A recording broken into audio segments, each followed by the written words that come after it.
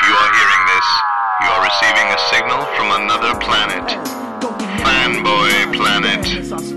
Watch anime chicks with inflatable breasts. You might be a Trekkie. Sit back and watch as the uber geek goes and kicks it up a notch. Turn to the letter F in your dictionary and add this word to your vocabulary.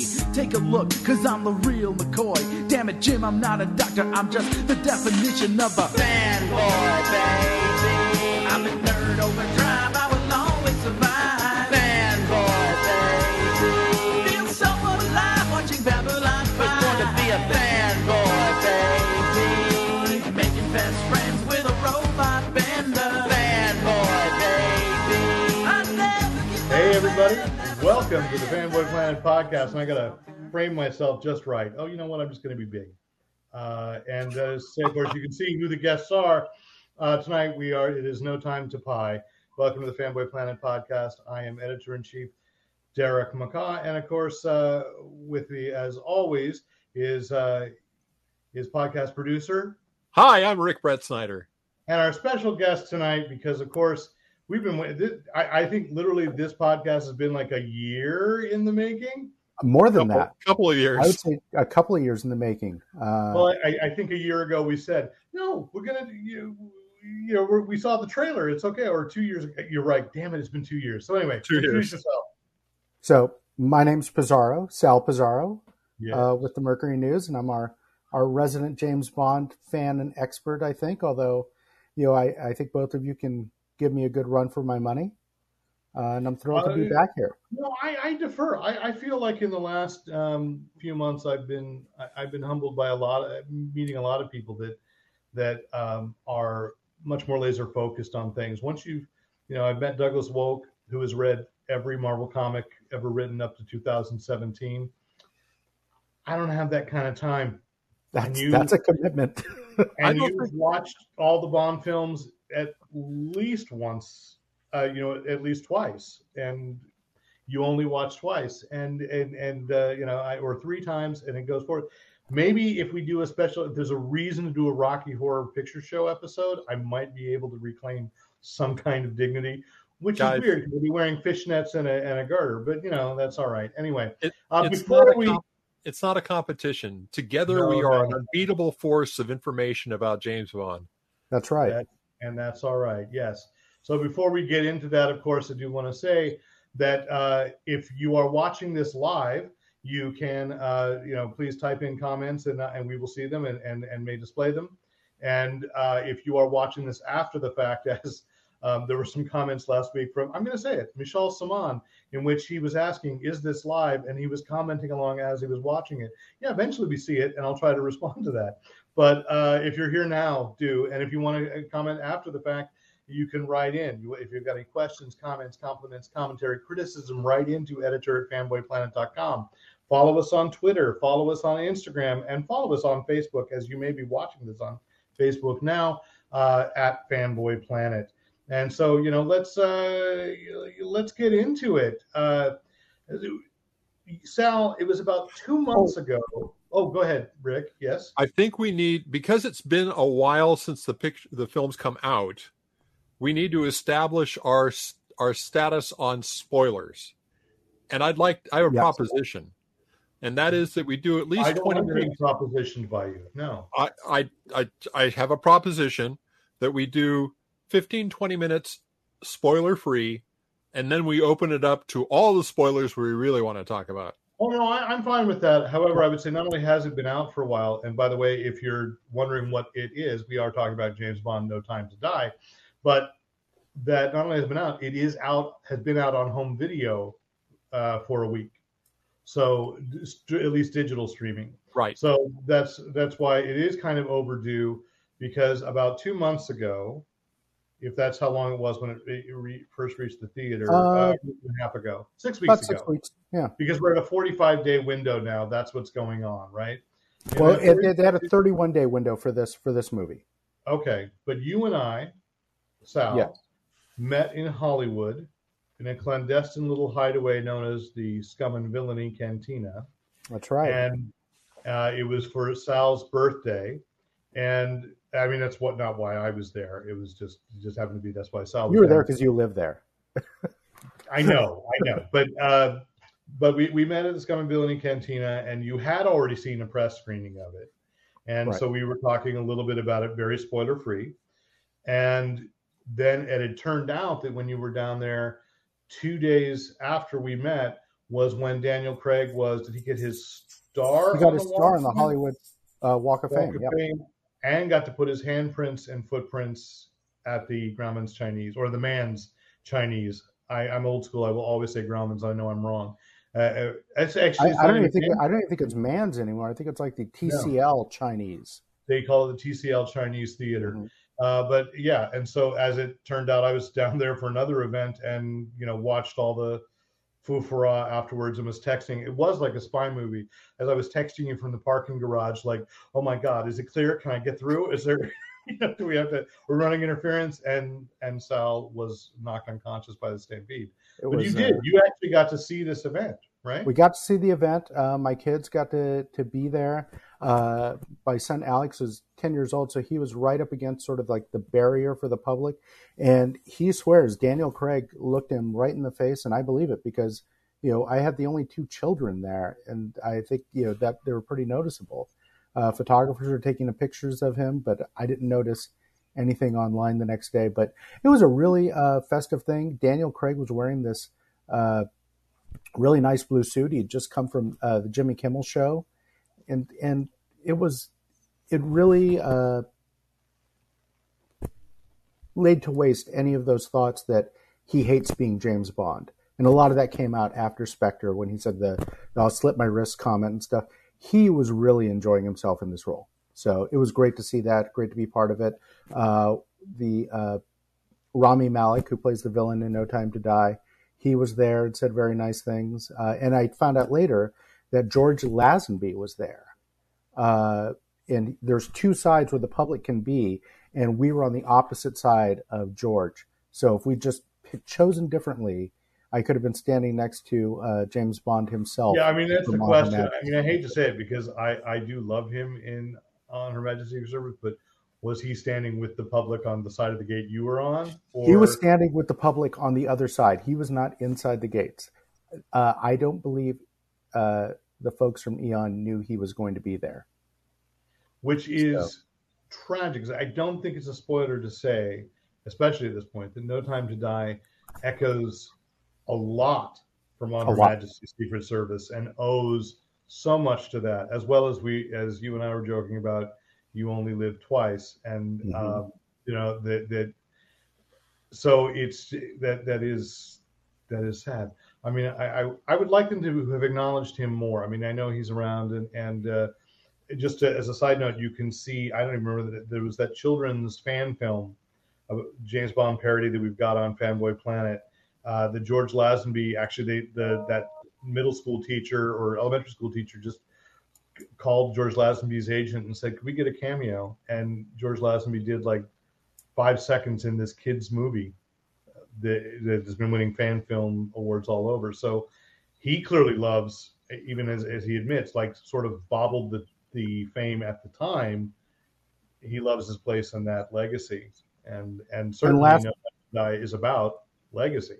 Yep. And last year he also had that Becoming Bond sort of documentary / it had a lot of recreations in it. And I finally got to watch that during the pandemic, and it's a fascinating look. It's obviously George's take on things. But if you're a Bond fan, it's really worth watching to sort of see him and talk about it. And he knows he kind of messed it up. I think he was in a very good film. He was not an actor when he got into that movie.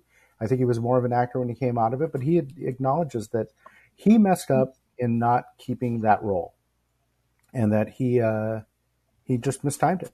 So it's good to see him getting some recognition now, especially with this movie, and a lot of people are talking about the movie that he was in, and I think some of them are probably rediscovering it or discovering it for the first time. Yeah, and before we go into the film itself, this is as you were telling me, that this was the second time that you'd had an opportunity to see a Bond up close, right? Way back when, a young Callow Sal Pizarro in San Francisco? No, I missed that opportunity. Right. The quick version of that story is A View to a Kill. I live in San Jose, and A View to a Kill was shot on location in San Francisco.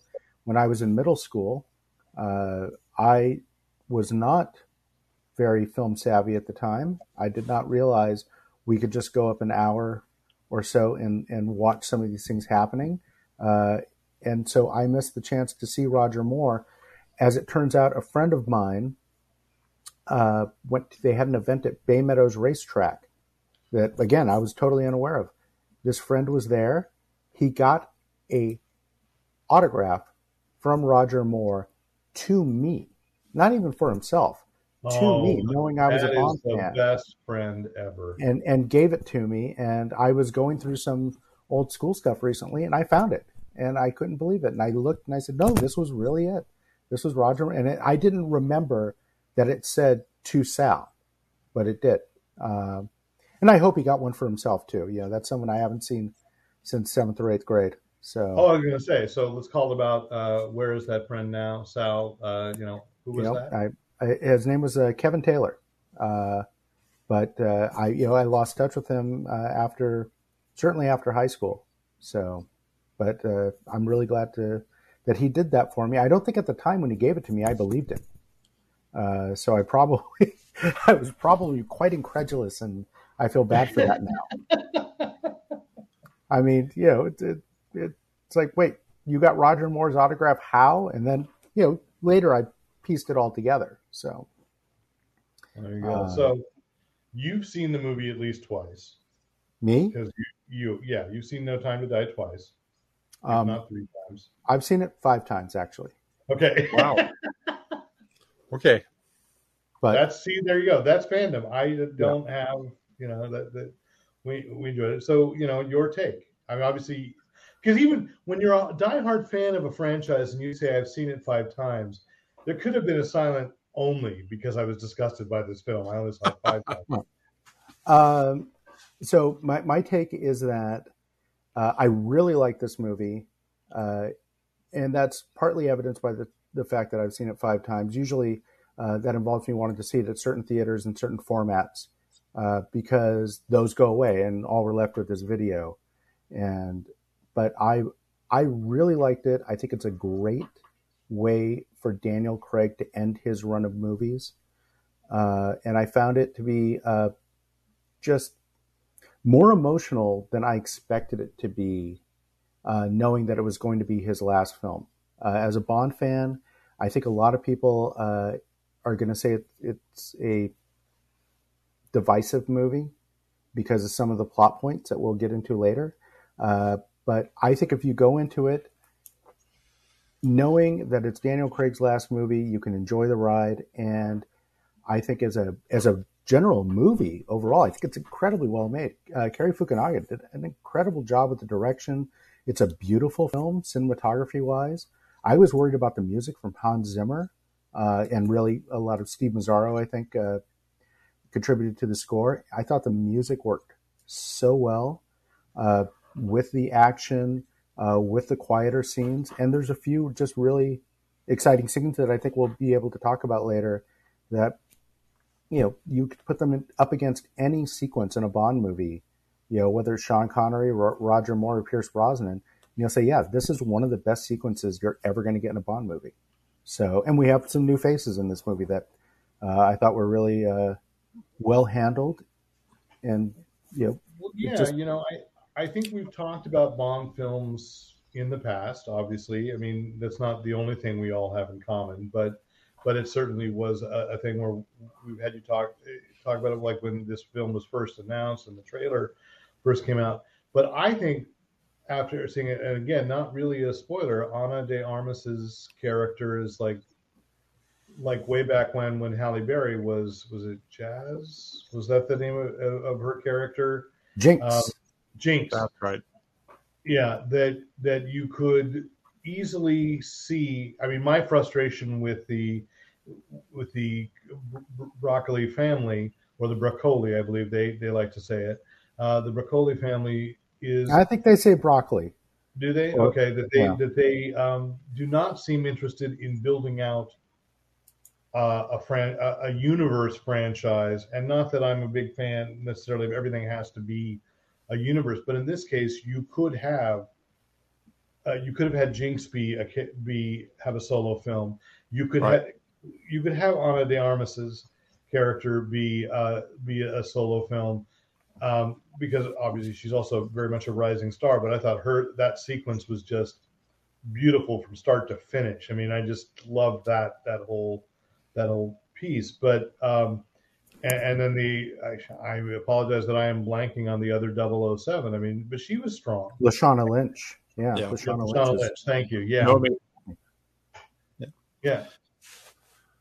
So, I mean, I think they tried branching out a little 30 years ago with James Bond Jr., the animated books series. There's an not the Young Bond books, which are very good.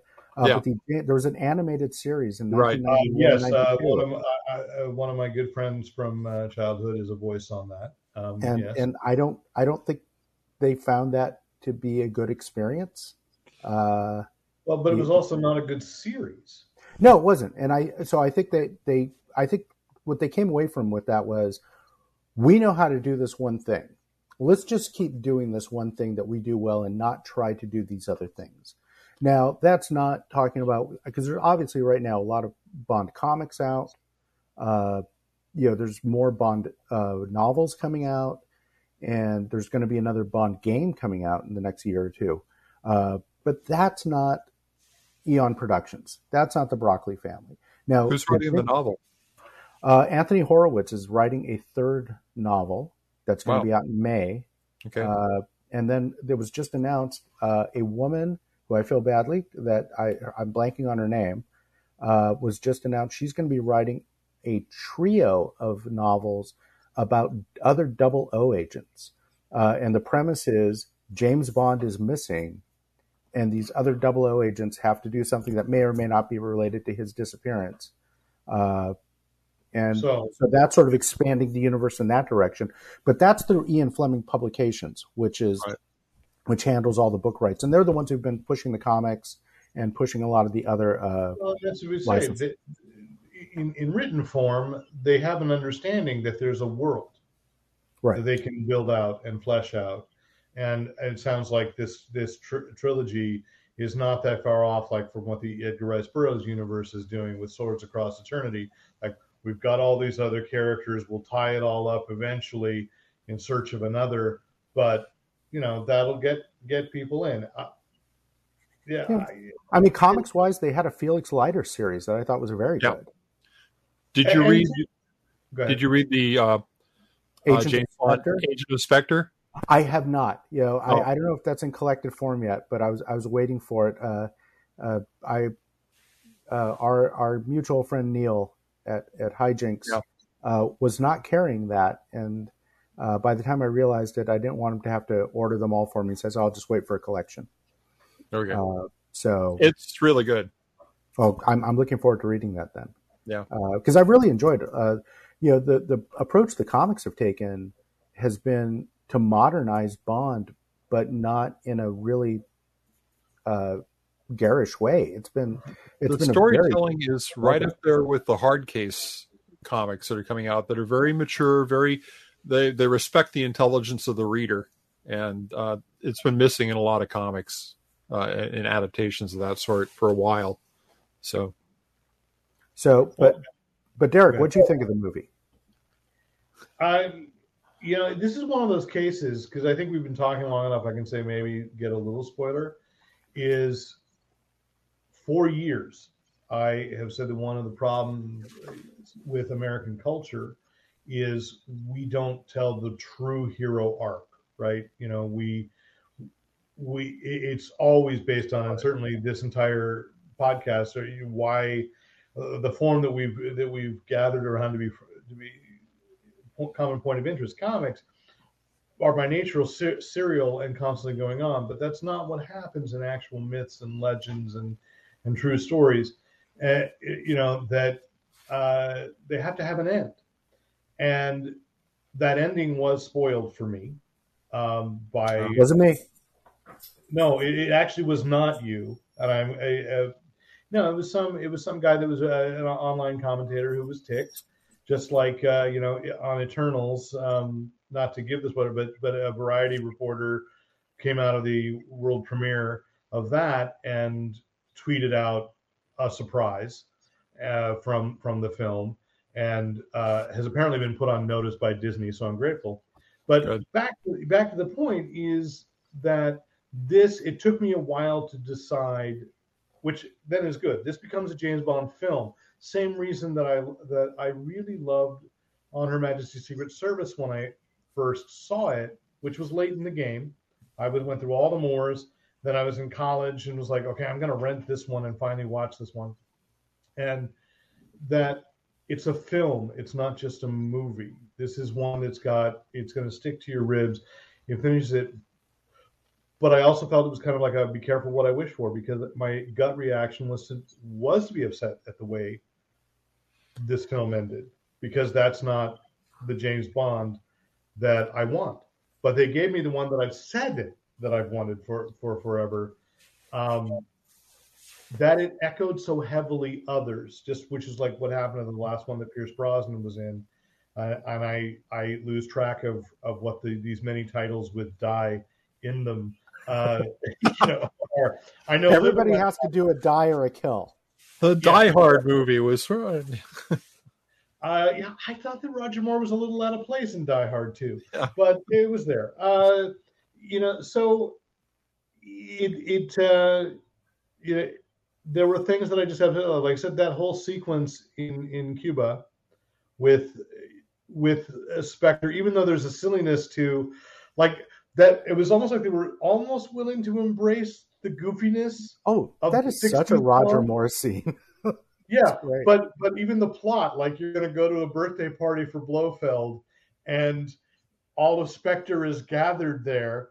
And by the way, total understanding of why they could not release this until it felt like the pandemic was almost over, when the great plot is to spread a virus across the world that targets specific people. I was like, okay, yeah, that one would not have flown. Somebody might have learned something from that, I don't think so. I'm not.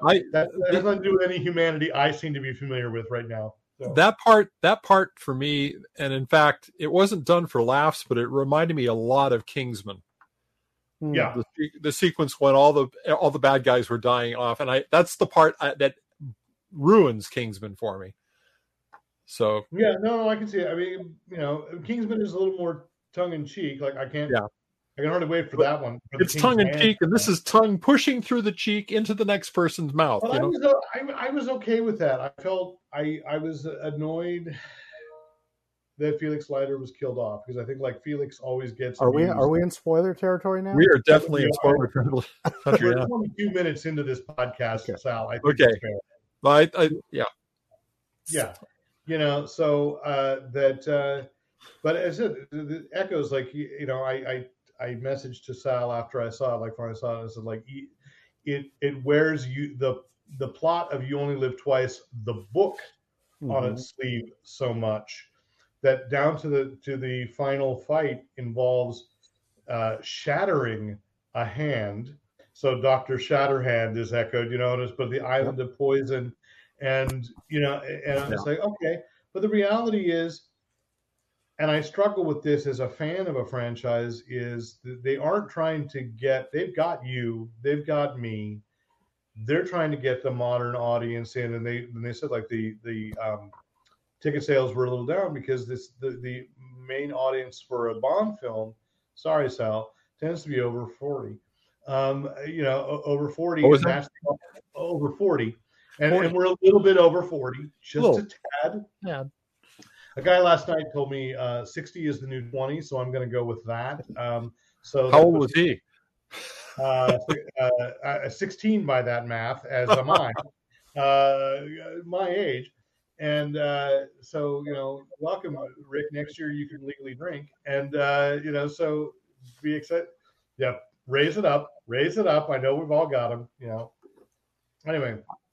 But they said that the one reason it did not do as well in the box office as they had hoped it would was because they think that's the audience that has not yet really wanted to go back to the theater. And I don't know if that's true or not, but I mean, that's the goal. They're not making these movies for those of us who are approaching 20. They are making these movies for people that are in their 20s and are going to, go back again and again. So, which that gets to one of my problems with it, because I thought the first 2/3 of the movie were like the perfect tone for a modern audience James Bond movie. I think the movie actually slows down once they get to Blofeld's hideaway, and it's almost hideaway. Pardon me. Yeah, pardon me. Right? Yes. Yeah. Blofeld stays in prison. Yes. Sorry. For a long time. For a long time. I was trying to think of Malik's prior character. Anyway, they basically kind of walk. It's like a walking tour of his hideout. With Malik eventually letting the little girl go, but there's a point to that too.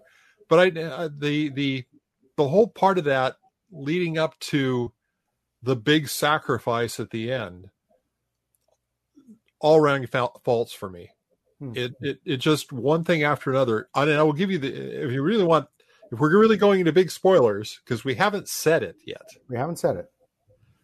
And are we going to say it now? Go say it, Rick. Okay. Say it. So the twist on Bond finding love at last, and then having the villain make it so that the two lovers can't be together or she will die, and she and her daughter will die, is evil. It's vile. It's evil.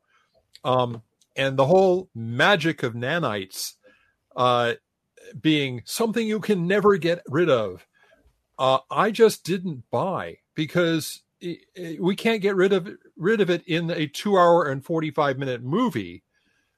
But I don't know that I'm going to buy that you can't have a project to somehow eradicate the nanites from Bond over the next 5 years or something, and why he just gives up at that point. I didn't buy it. It was just too much of a conveyance where this is the way we were going to end the movie. And it was going to force a final farewell to the character, and that's what I'm saying. Is it was ultimately a final sacrifice that he'd never really had to make. Right. And so it was going to force that. But I will agree with you. The pacing is off in general. I mean, another initial reaction walking out was, geez, there was no time to pee. And, and I am tired of films just being this long because they can be. It's like, I get it. You want to feel a little more, artistic, whatever. But there also was something to be said for the economy of storytelling. And I know that a lot of Bond films have had their drags. I love Thunderball, but Thunderball really felt long to me, even watching as a kid. Thunderball underwater. Well, Dr. No wasn't long. Dr. No's 110 minutes. Can we do that, please? But I think I agree with you that this, had a lot of artistic moments in it that maybe it didn't need to have. Some scenes were lengthened that maybe we didn't need to. But I actually found that it did not feel like a 2-hour and 43-minute movie. I felt like it went by very quickly. And you did not have a large Coke Zero before. Well, that's because the first time I saw it was a critic screening, and they don't have, there's no concessions. So I hadn't had anything to drink or eat, and I went through the whole thing fine, straight through.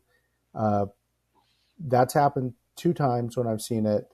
3 other times I've had to use facilities in the theater, but I will blame 2 of those times on my son, who had to go.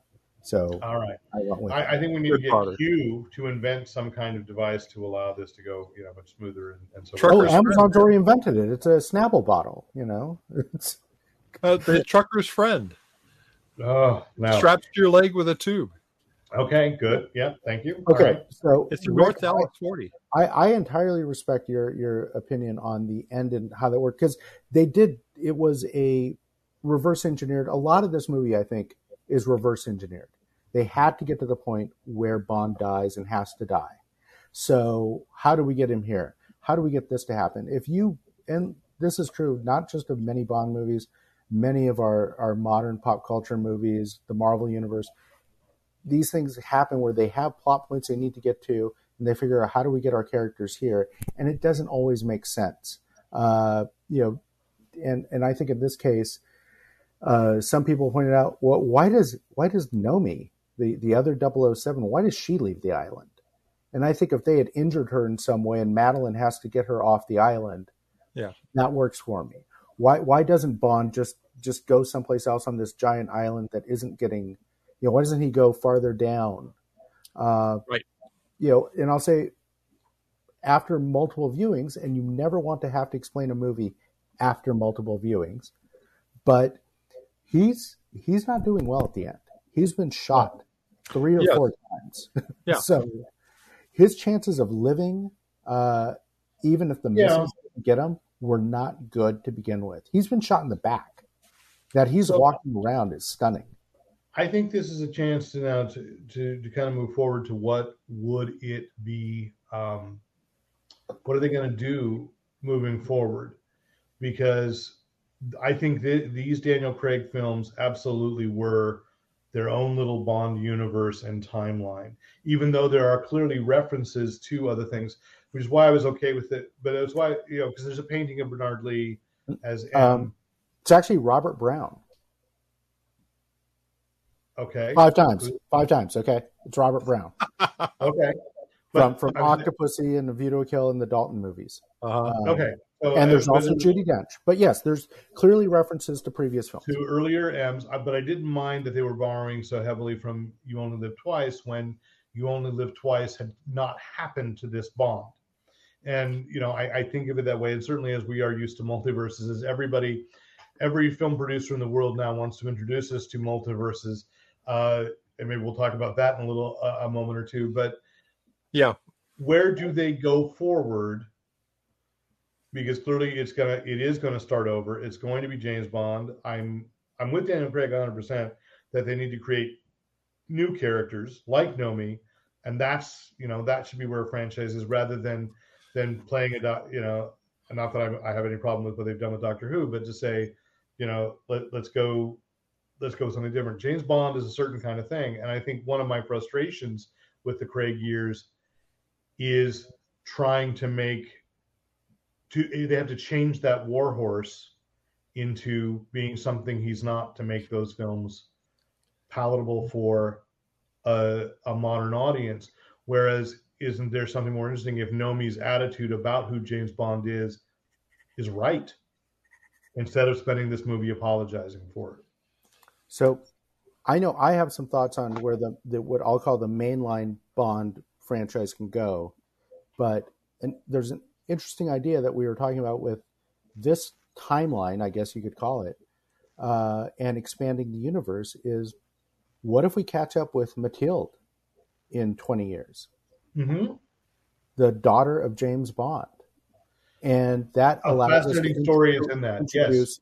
Reintroduce Nomi, use some of these characters like Q again with Ben Whishaw, and not even, almost in like a Trapper John MD kind of way, where they don't make a huge reference to her. By the way, fans, this may be the only James Bond commentary you hear that compares this to the future to Trapper John MD. Because Trapper John show in the 80s on CBS, which was a spinoff of MASH, which was another television show from the 70s and 80s on CBS.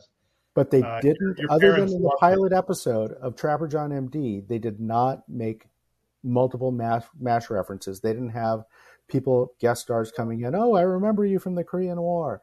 It was its own thing. So I think it'd be great to have a spy movie with Mathilde, and you could give a lot of hints that, oh, this is she's the daughter of James Bond, but you don't have to, make it so explicit. This is kind of like the Shang-Chi kind of thing with Fu Manchu. Yeah. And as long as it's not like the curse of the Pink Panther trying to, which by the way was with Roger Moore. See, it all comes together. Can I give an alternate potential? Yes. And mine is based on the way Hollywood works and the way they want to make movie franchises. And that is, you take the long look at it the way Harry Potter did when you had the kids in the first film and you've got young adults in the last. Now, you don't start with a kid James Bond, but you start with a young adult who's perhaps starting training. And you have an actor who can go 20 years into a franchise and continue those films. I'm going to say honestly, though, Rick, that's kind of what happened with Daniel Craig. He was not that young, and he was he's a lot older now. I mean, they always follow them. So, I mean, Daniel Craig has a good tenure, probably longest, because when, Sal, you'll have it at your fingertips. Casino Royale came out in what year? 2006. So Daniel Craig is the longest serving Bond with 15 years. Now, some of that was caused by the pandemic, but, because this movie should have come out last year. Bond that has a beginning to end story, right, without being a young James Bond novel. Right. Skyfall, I guess, kind of goes back into the and means that he had to die rather than be sent to a Scottish farm upstate, because they already did that in Skyfall.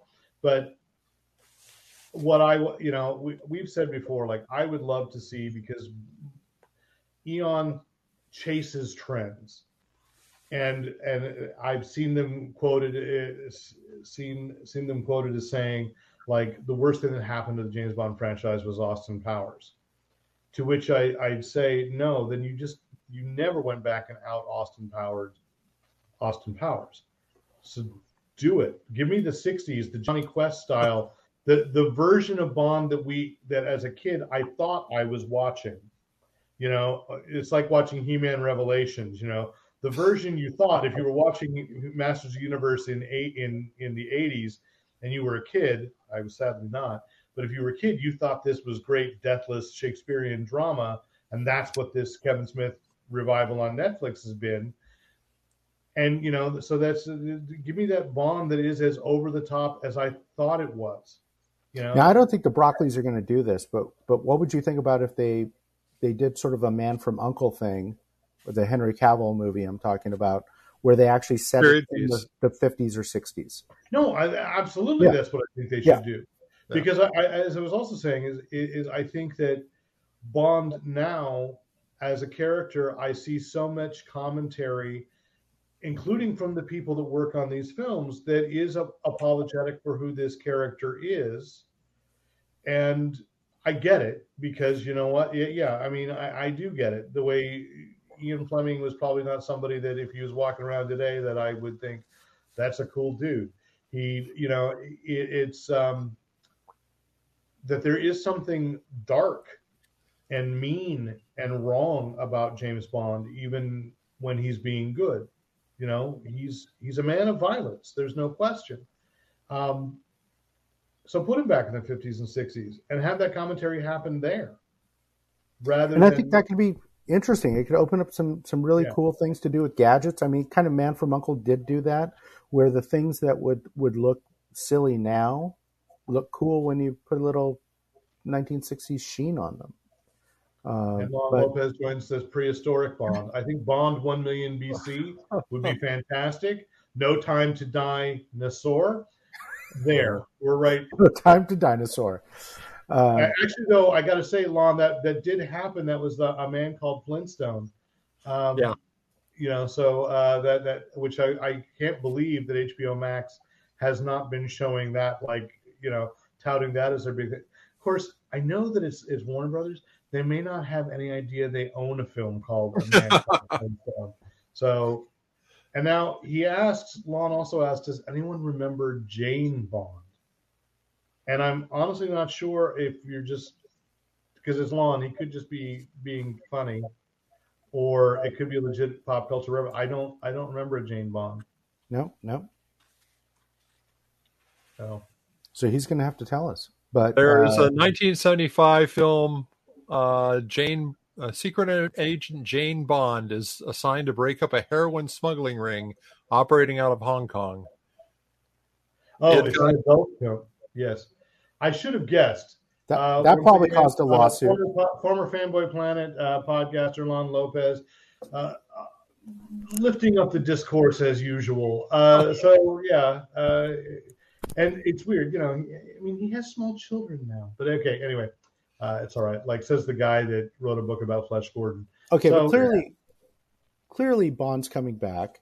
It may be a couple of years, and who do we like to come back as Bond now that Craig's done? Well, that's a good, yeah, I want to know that question. I mean, there are a lot of names batted around. People keep talking about Tom Hardy. Yeah. People keep talking about. I mean, I think it's. I think we have to get the Idris Elba or the Idris Elephant out of the way and say it's not going to be Idris Elba because sadly he's too old. He's too old to do 4 movies over 12 years. Well, who I'd love to see do it. I'm not a big Tom Hardy fan, so that's. I mean, I think he's been good in things, but he kind of bugs me. Henry Golding. I would love to see Henry Golding, because to me that and I guess maybe that's the problem I have is even as I said I want that man of violence. I do want a Bond that can do jump out of an airplane and off the parachute and unzip and suddenly be in a tuxedo and look completely unruffled, or come out of the scuba, right? Thunderball, doesn't he come out of the water in a scuba suit and takes that off and he's, Goldfinger, but yes. Goldfinger, okay. He's wearing a lot of scuba suits in Thunderball though, so it's reasonable. You understand. And one has a bow tie, I don't know why. But I really like Henry Golding. And so, this is interesting. It might be an option. Lon asks, is James Bond an actual man or a title? And the thing is, that is the joke, running gag of the 1967 Casino Royale. So it's been done. That's the problem.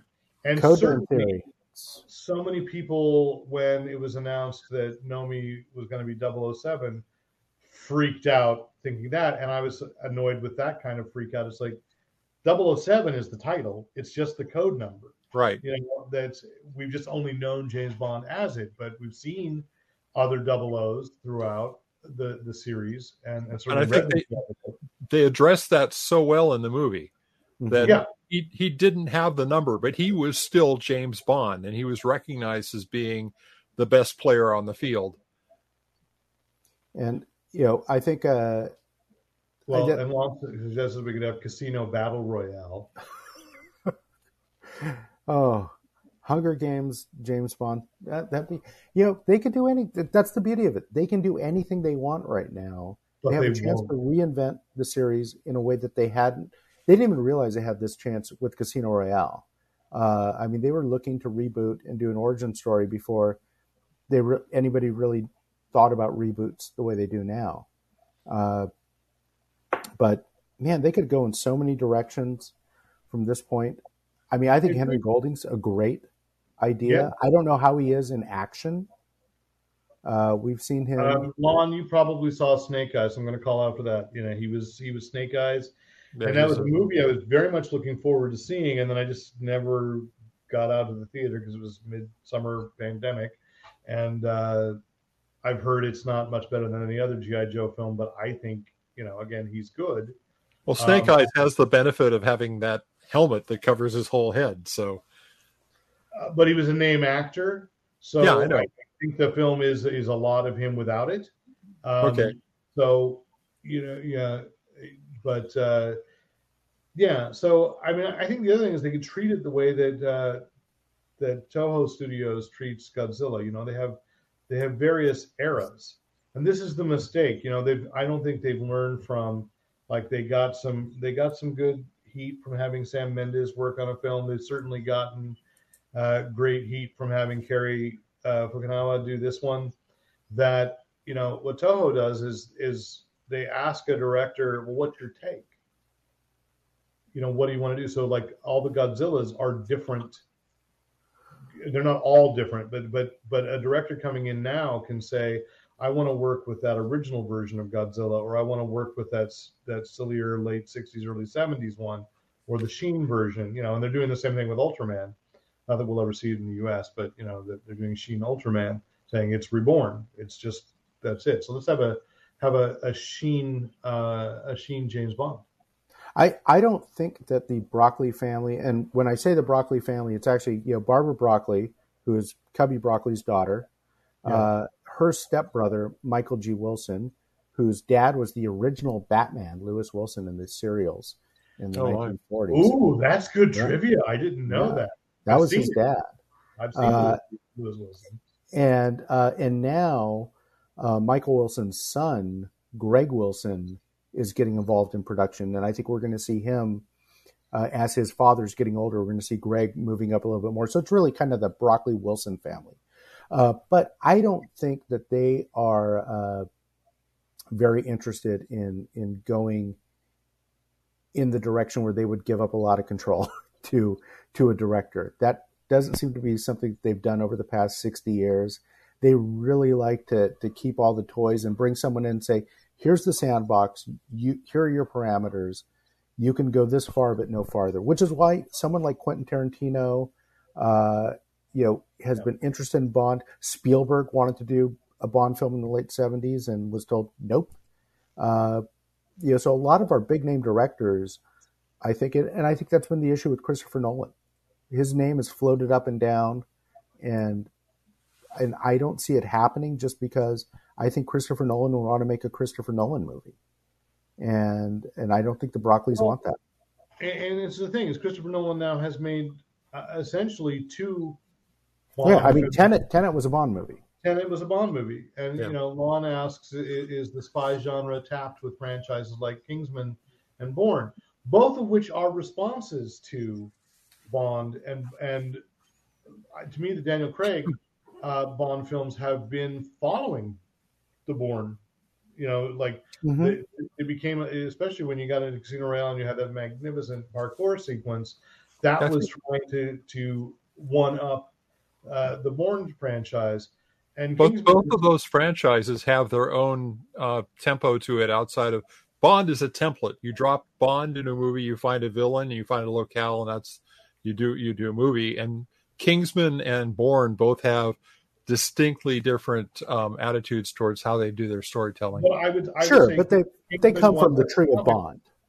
Kingsman was in response to Bond. I mean, that's Mark Miller's take on Bond. So when you say, Spielberg wanted to do Bond in the 70s, and because he couldn't, we got Indiana Jones. Right. At this point, it's almost like, must there be a Superman? Must there be a James Bond? Is it done? I mean, they'll still try to make a movie, but is it done? And instead, I'd rather see people create something new as a result. I was not a huge fan of Tenet, but I liked Inception well enough, which was kind of Bondy in a lot of places. I certainly like Raiders of the Lost Ark as a result of, you didn't get to do James Bond, This is what you did. The culture was enriched by that refusal to play, but the Broccolis don't see that. That's I mean, but asking must there be a James Bond is almost like asking, sadly, must there be plastic? Because Bond films have been going on, next year it'll be 60 years. We don't have a pop culture that exists, a modern pop culture that exists without the Bond films. I mean, Lon's question about, is the spy genre tapped out? It's like people were asking that in 1967. And, clearly the answer, 45 years later is, well, no, not yet. We're still working on this. Yeah. No Time to Die worldwide is the number 2 non-Chinese released film in the world. It's made over $700 million.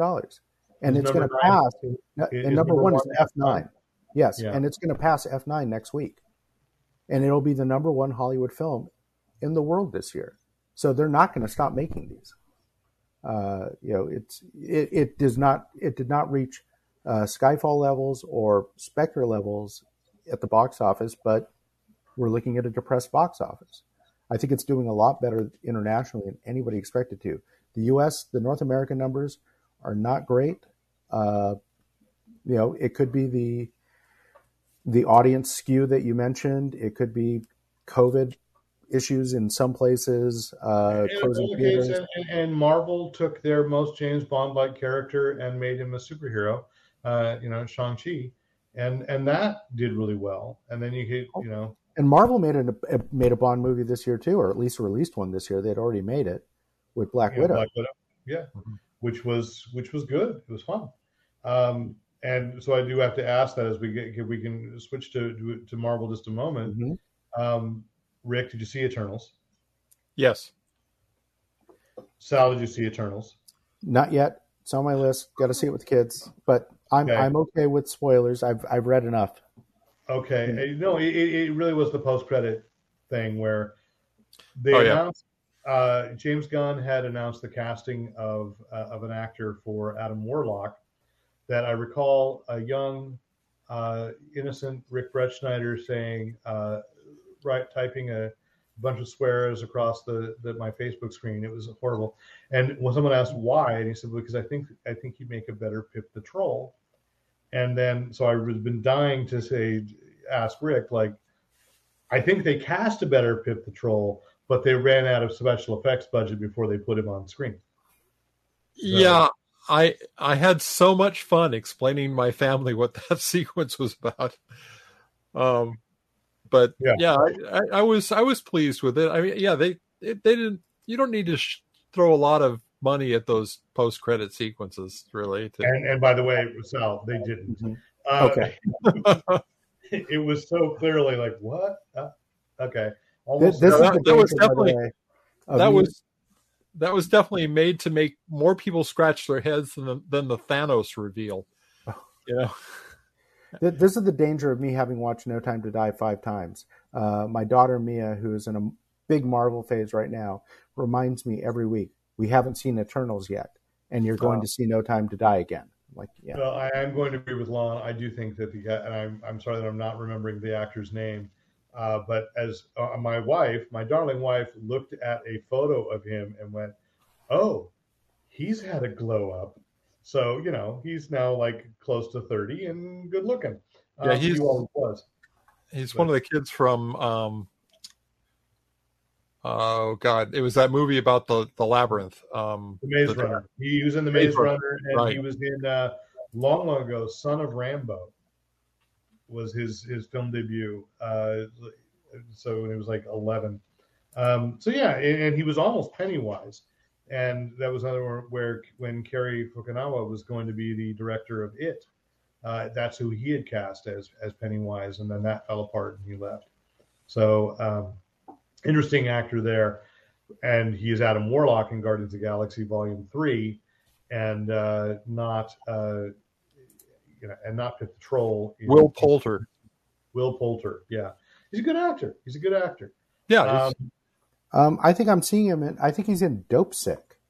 Yes, he is in Dope Sick, yeah. So, we're watching that right now. So, yeah, I could see that. Yeah. So, but the other thing is this week was released the Spider-Man No Way Home trailer. Oh, we did watch that. Reversed. I don't think it's a spoiler when I say, like, I have this theory after all the fan speculation that Tobey Maguire and Andrew Garfield are in it. And Andrew Garfield's giving more interviews saying he's not in Spider-Man No Way Home than he's given interviews on any other project, including Amazing Spider-Man 1 and 2. What's his budget for that tour? And I think the thing is, I think he's right. He didn't shoot any new scenes for it. I don't think Tobey Maguire shot any new scenes for it. I think the Sinister Six are going to be just reinserted into their timelines, and they're going to show them. They could do it like Back to the Future, where they just cut him into the scenes where they're already in the or like a Five Doctors thing with Tom Baker. Yeah. Right. I mean, I know that there are certain rules against it because of Crispin Glover in Back to the Future 2 and 3. which he's not actually in. So they had a prosthetic face made and put it on another actor and hung him upside down in 2 and 3, and people thought that it was Crispin Glover. So, and yes, Lon says he's promoting a couple of other flicks, but Lon, you might remember Jokes. That was a joke about Andrew Garfield giving every interview about promoting other movies has been somebody's asked him, "Are you in Spider-Man: No Way Home?" So, Spider-Man. It's interesting because I was suspecting that he was going to go tumbling throughout the multiverse instead of the other multiverse way. is tumbling onto him. Yeah, I think that's much more the theme. And I was surprised, obviously Doc Ock and Green Goblin that we'd sort of been prepared for. I was surprised to see Sandman and the Lizard show up in that trailer. And more importantly, Electro, Jamie Foxx, has been upgraded to actually look like Electro. And I thought that was awesome. But it is interesting because I do think that, Benedict Cumberbatch as Doctor Strange looks... this is another film where they're going to say, "No, that's really Mephisto." He looks too well shaven, too well groomed. He looks well groomed, and conversely, the wig is not good. And so, it's just kind of.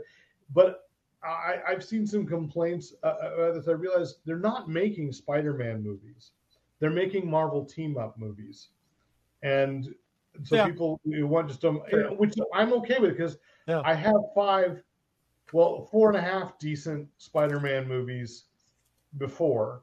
I'm not really a fan of Spider-Man 3, but some of it was good. So, and maybe if you take that some of it and add 2 or 3 minutes from Venom, and hopefully we'll have 5 good minutes out of Morbius, and that can make 5 good. That we're seeing that, but it's just it is just interesting to go we're never going to see that solo Spider-Man film.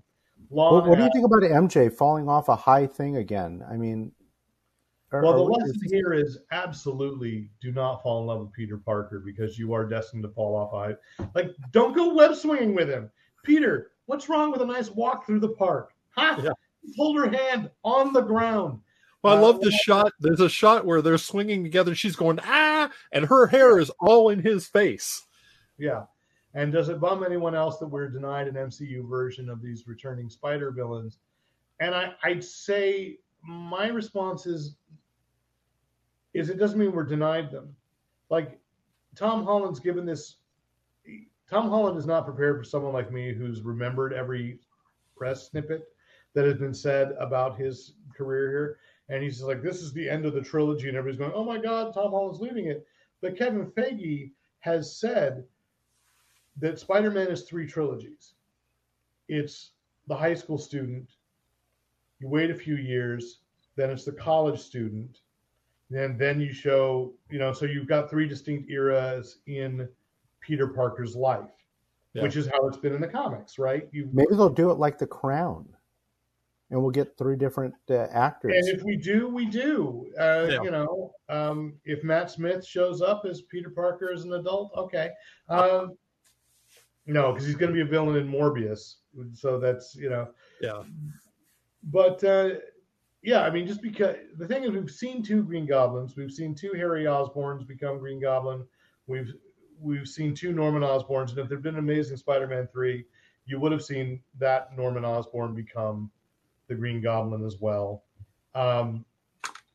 We've already seen, technically, we've kind of seen the MCU version of Doc Ock in Into the Spider-Verse, and it's Catherine Hahn. We've just seen the animated version. So, speaking of which, I'm going to be very disappointed if in the post-credit scenes for this movie, or even in the pre-credit scenes for this movie, we don't get an introduction to Miles Morales. I think it's time. Oh, I would agree with you that needs to be Miles needs to go in. I mean, well, they have already Donald Glover played his uncle in the first Spider-Man movie or in Spider-Man Homecoming by right? name, yeah. Mm-hmm. So I think that's been, and it's interesting. Michael Keaton was on Jimmy Kimmel this week and they said, are you doing anything for the MCU? And he goes, yeah, I'm filming some Vulture stuff this week. And it's like so casual.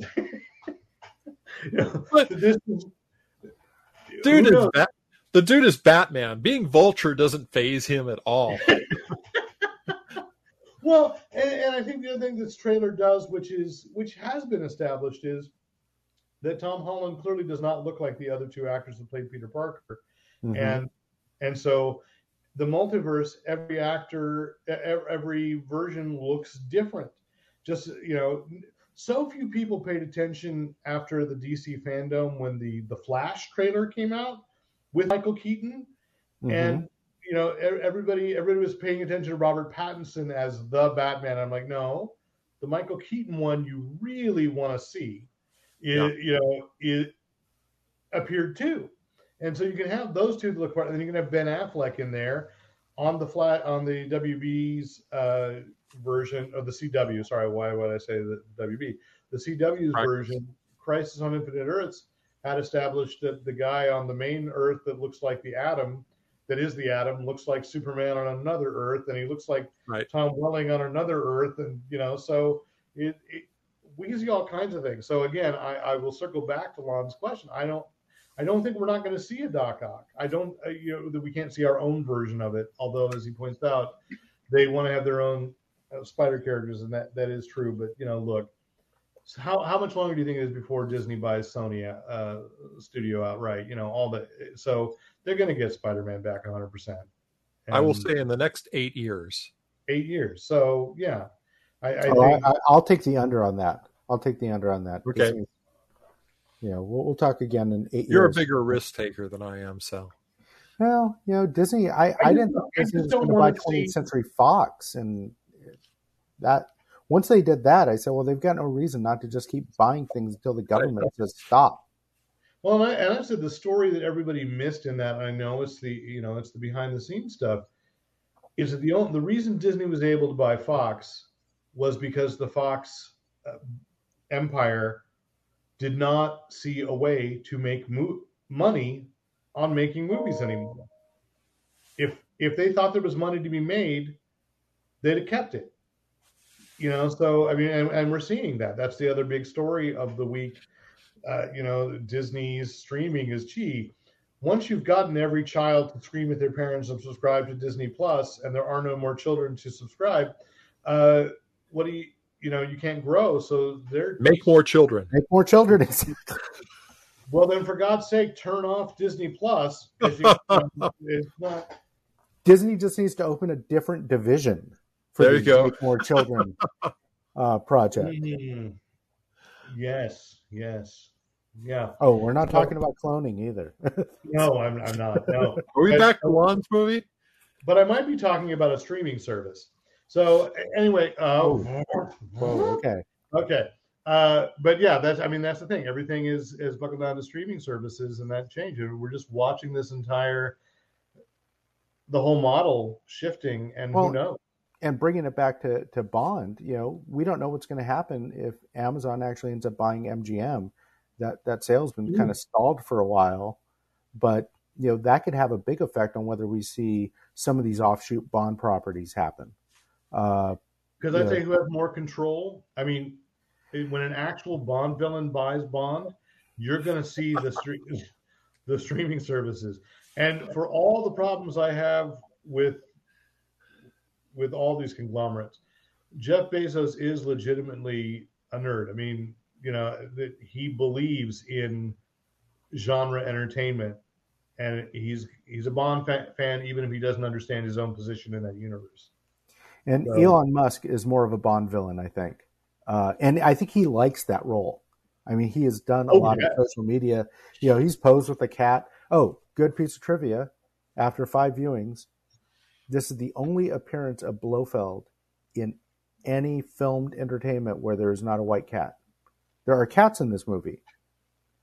There are Q's hairless cats, but there's no white cat. Wow. Or is that a signal that Q is actually Blofeld all along? But it would just been nice if they would have had the cat in the prison cell with Blofeld. He was like, well, they let me have my cat. All right. Or if the cat had the bionic eye. Okay, and we're over an hour, so I appreciate that. Lon has a trivia question. Can you answer this? Sal, have you seen Steve Martin's Bond parody on SNL? And can you name the fake movie? I bet I saw it, and I can't remember the name of the movie. Lon, I'm going to guess. But I think it's a takeoff on Octopussy, if I recall. I remember because there was the villain was Sting was the musical guest. The villain was named Goldsting, and I believe that it was called Scotsman's Holiday, but I'm not sure.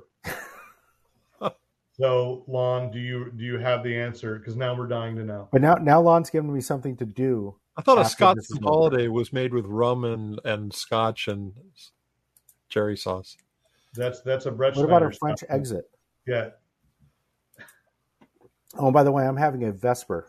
Oh, by the way, Lon doesn't actually know. He says, I think it's called Bullets Aren't Cheap, which may be true. I remember the gag was that, of course, Bond being Scottish is actually very penurious, frugal when he's on his own budget. And so it's like the name of the movie is Bullets Aren't Cheap. You did find it. Okay. Yeah. What year was that? 2013, I think. Okay. That recent. Wow. I would have seen it then. Yeah. Oh, wait a minute. No, aired 87. 87. Okay. Oh, way back when. Yeah. So I might not have seen that. I just remember him playing like blackjack or it's like a very low stakes game when it's on his own, like playing the penny slots. Agent James Bond, Steve Martin, takes a holiday on his own dime. When expenses aren't covered, Bond is a total cheapskate, even when gambling against the evil Goldsting. Yep, I remembered it. Okay. Now I'm going to have to look it up. Really yeah. So, all right, Sal, I want to say thank you for joining us tonight and talking James Bond. And James Bond will return, so Sal Pizarro should too. And, I can talk about other things, so I'm happy to come back whenever you guys want me to. You can. Sooner than James Bond returns, Sal Pizarro will. So we should do a show which is just mixology for comic book fans. Okay. That would be a very interesting show. I think we have to produce that a little more. And it's not. Totally. I think that would be interesting. I think that gets done on site somewhere. That's Cinequest is coming back in March for an in-person event. So they say. Oh, really? It's what I've heard. I've seen some, not from them. I hope they're not go out looking. And say, I have seen a couple of entries. Yeah, and so I know they're planning it. I just don't know if it's going to happen. But honestly, it's not to be live disappointing anybody. I don't know that I can return to San Jose for Cinequest. It's easy to say when I lived there and be there for 2 weeks. I don't know that I could do 2 weeks, there unless Sal, you have a basement, right? I can. I've got a basement, and we have hotels here. Yeah, there are hotels.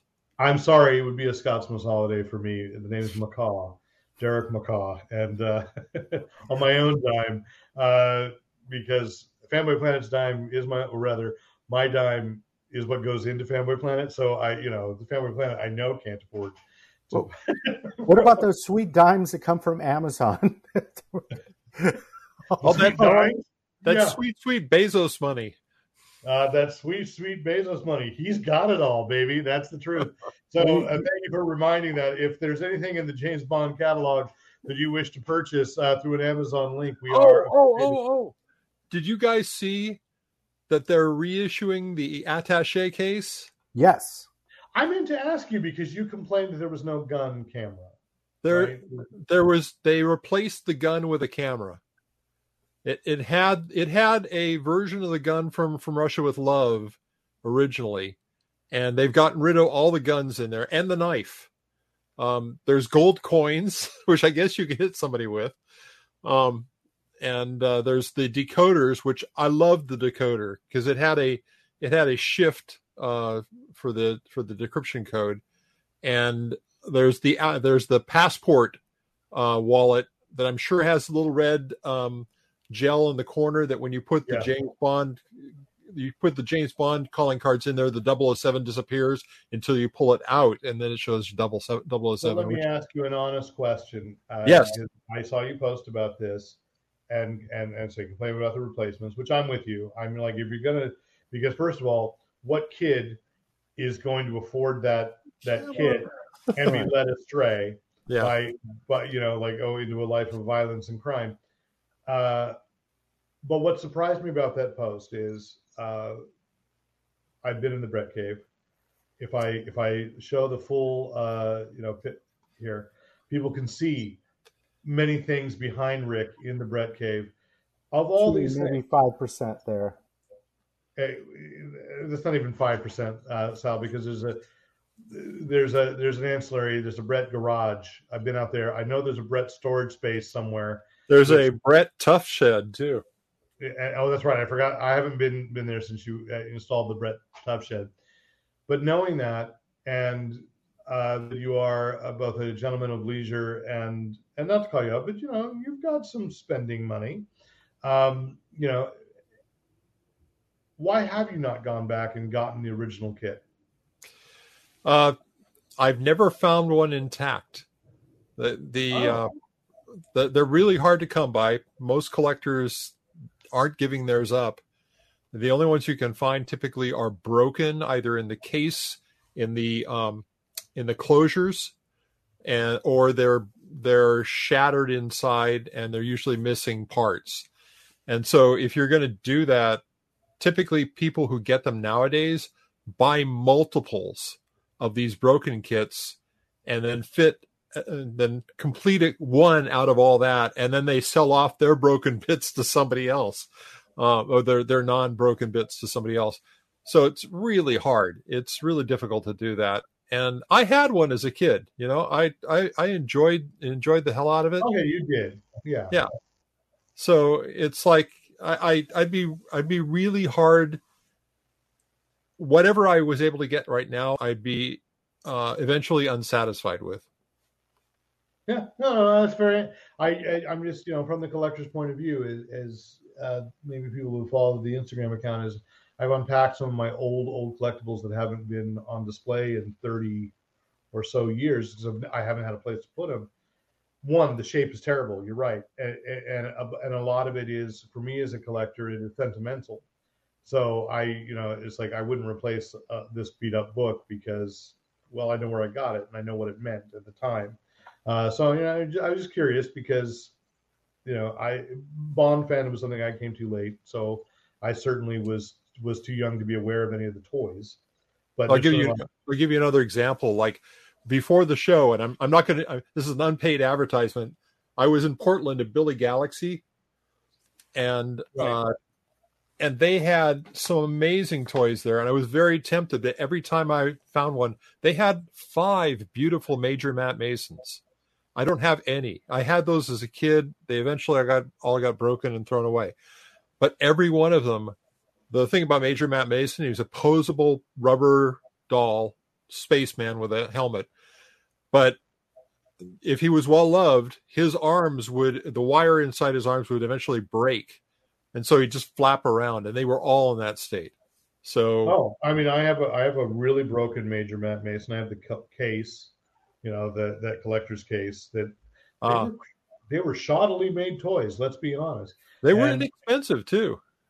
Yeah, I found my Callisto, nice. I have the, I don't know what his name was, but the one whose suit Scorpio. No, not Scorpio was an alien.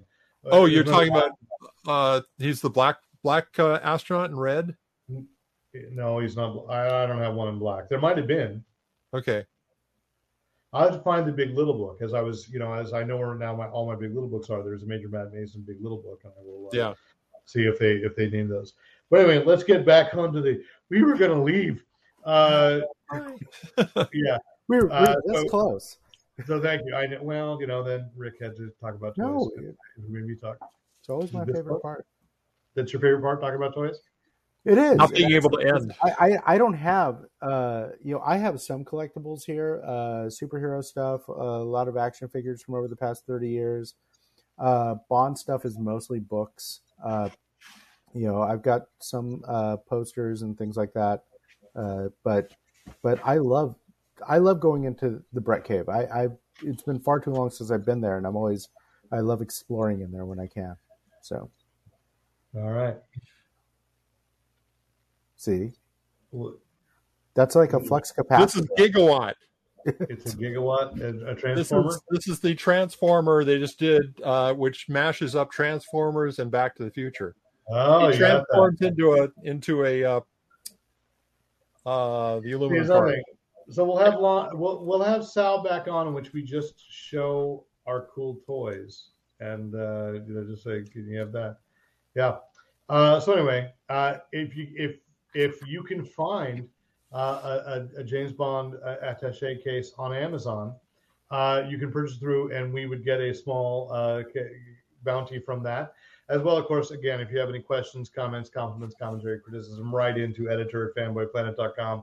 Follow us on Facebook, and thank you to those who have watched and joined us through this live podcast, which will still be up on Facebook and up on the YouTube channel, and then later this week up on Fanboy Planet itself.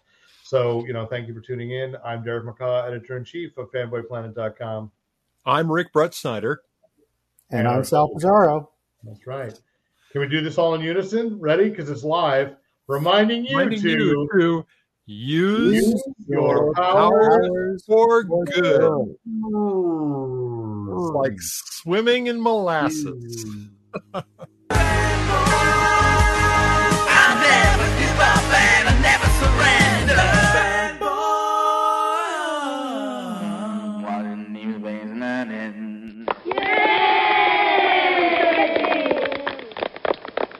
And thanks once again to the great Luke Ski for use of his music in this podcast. Visit Luke Ski at www.thegreatlukeski.com.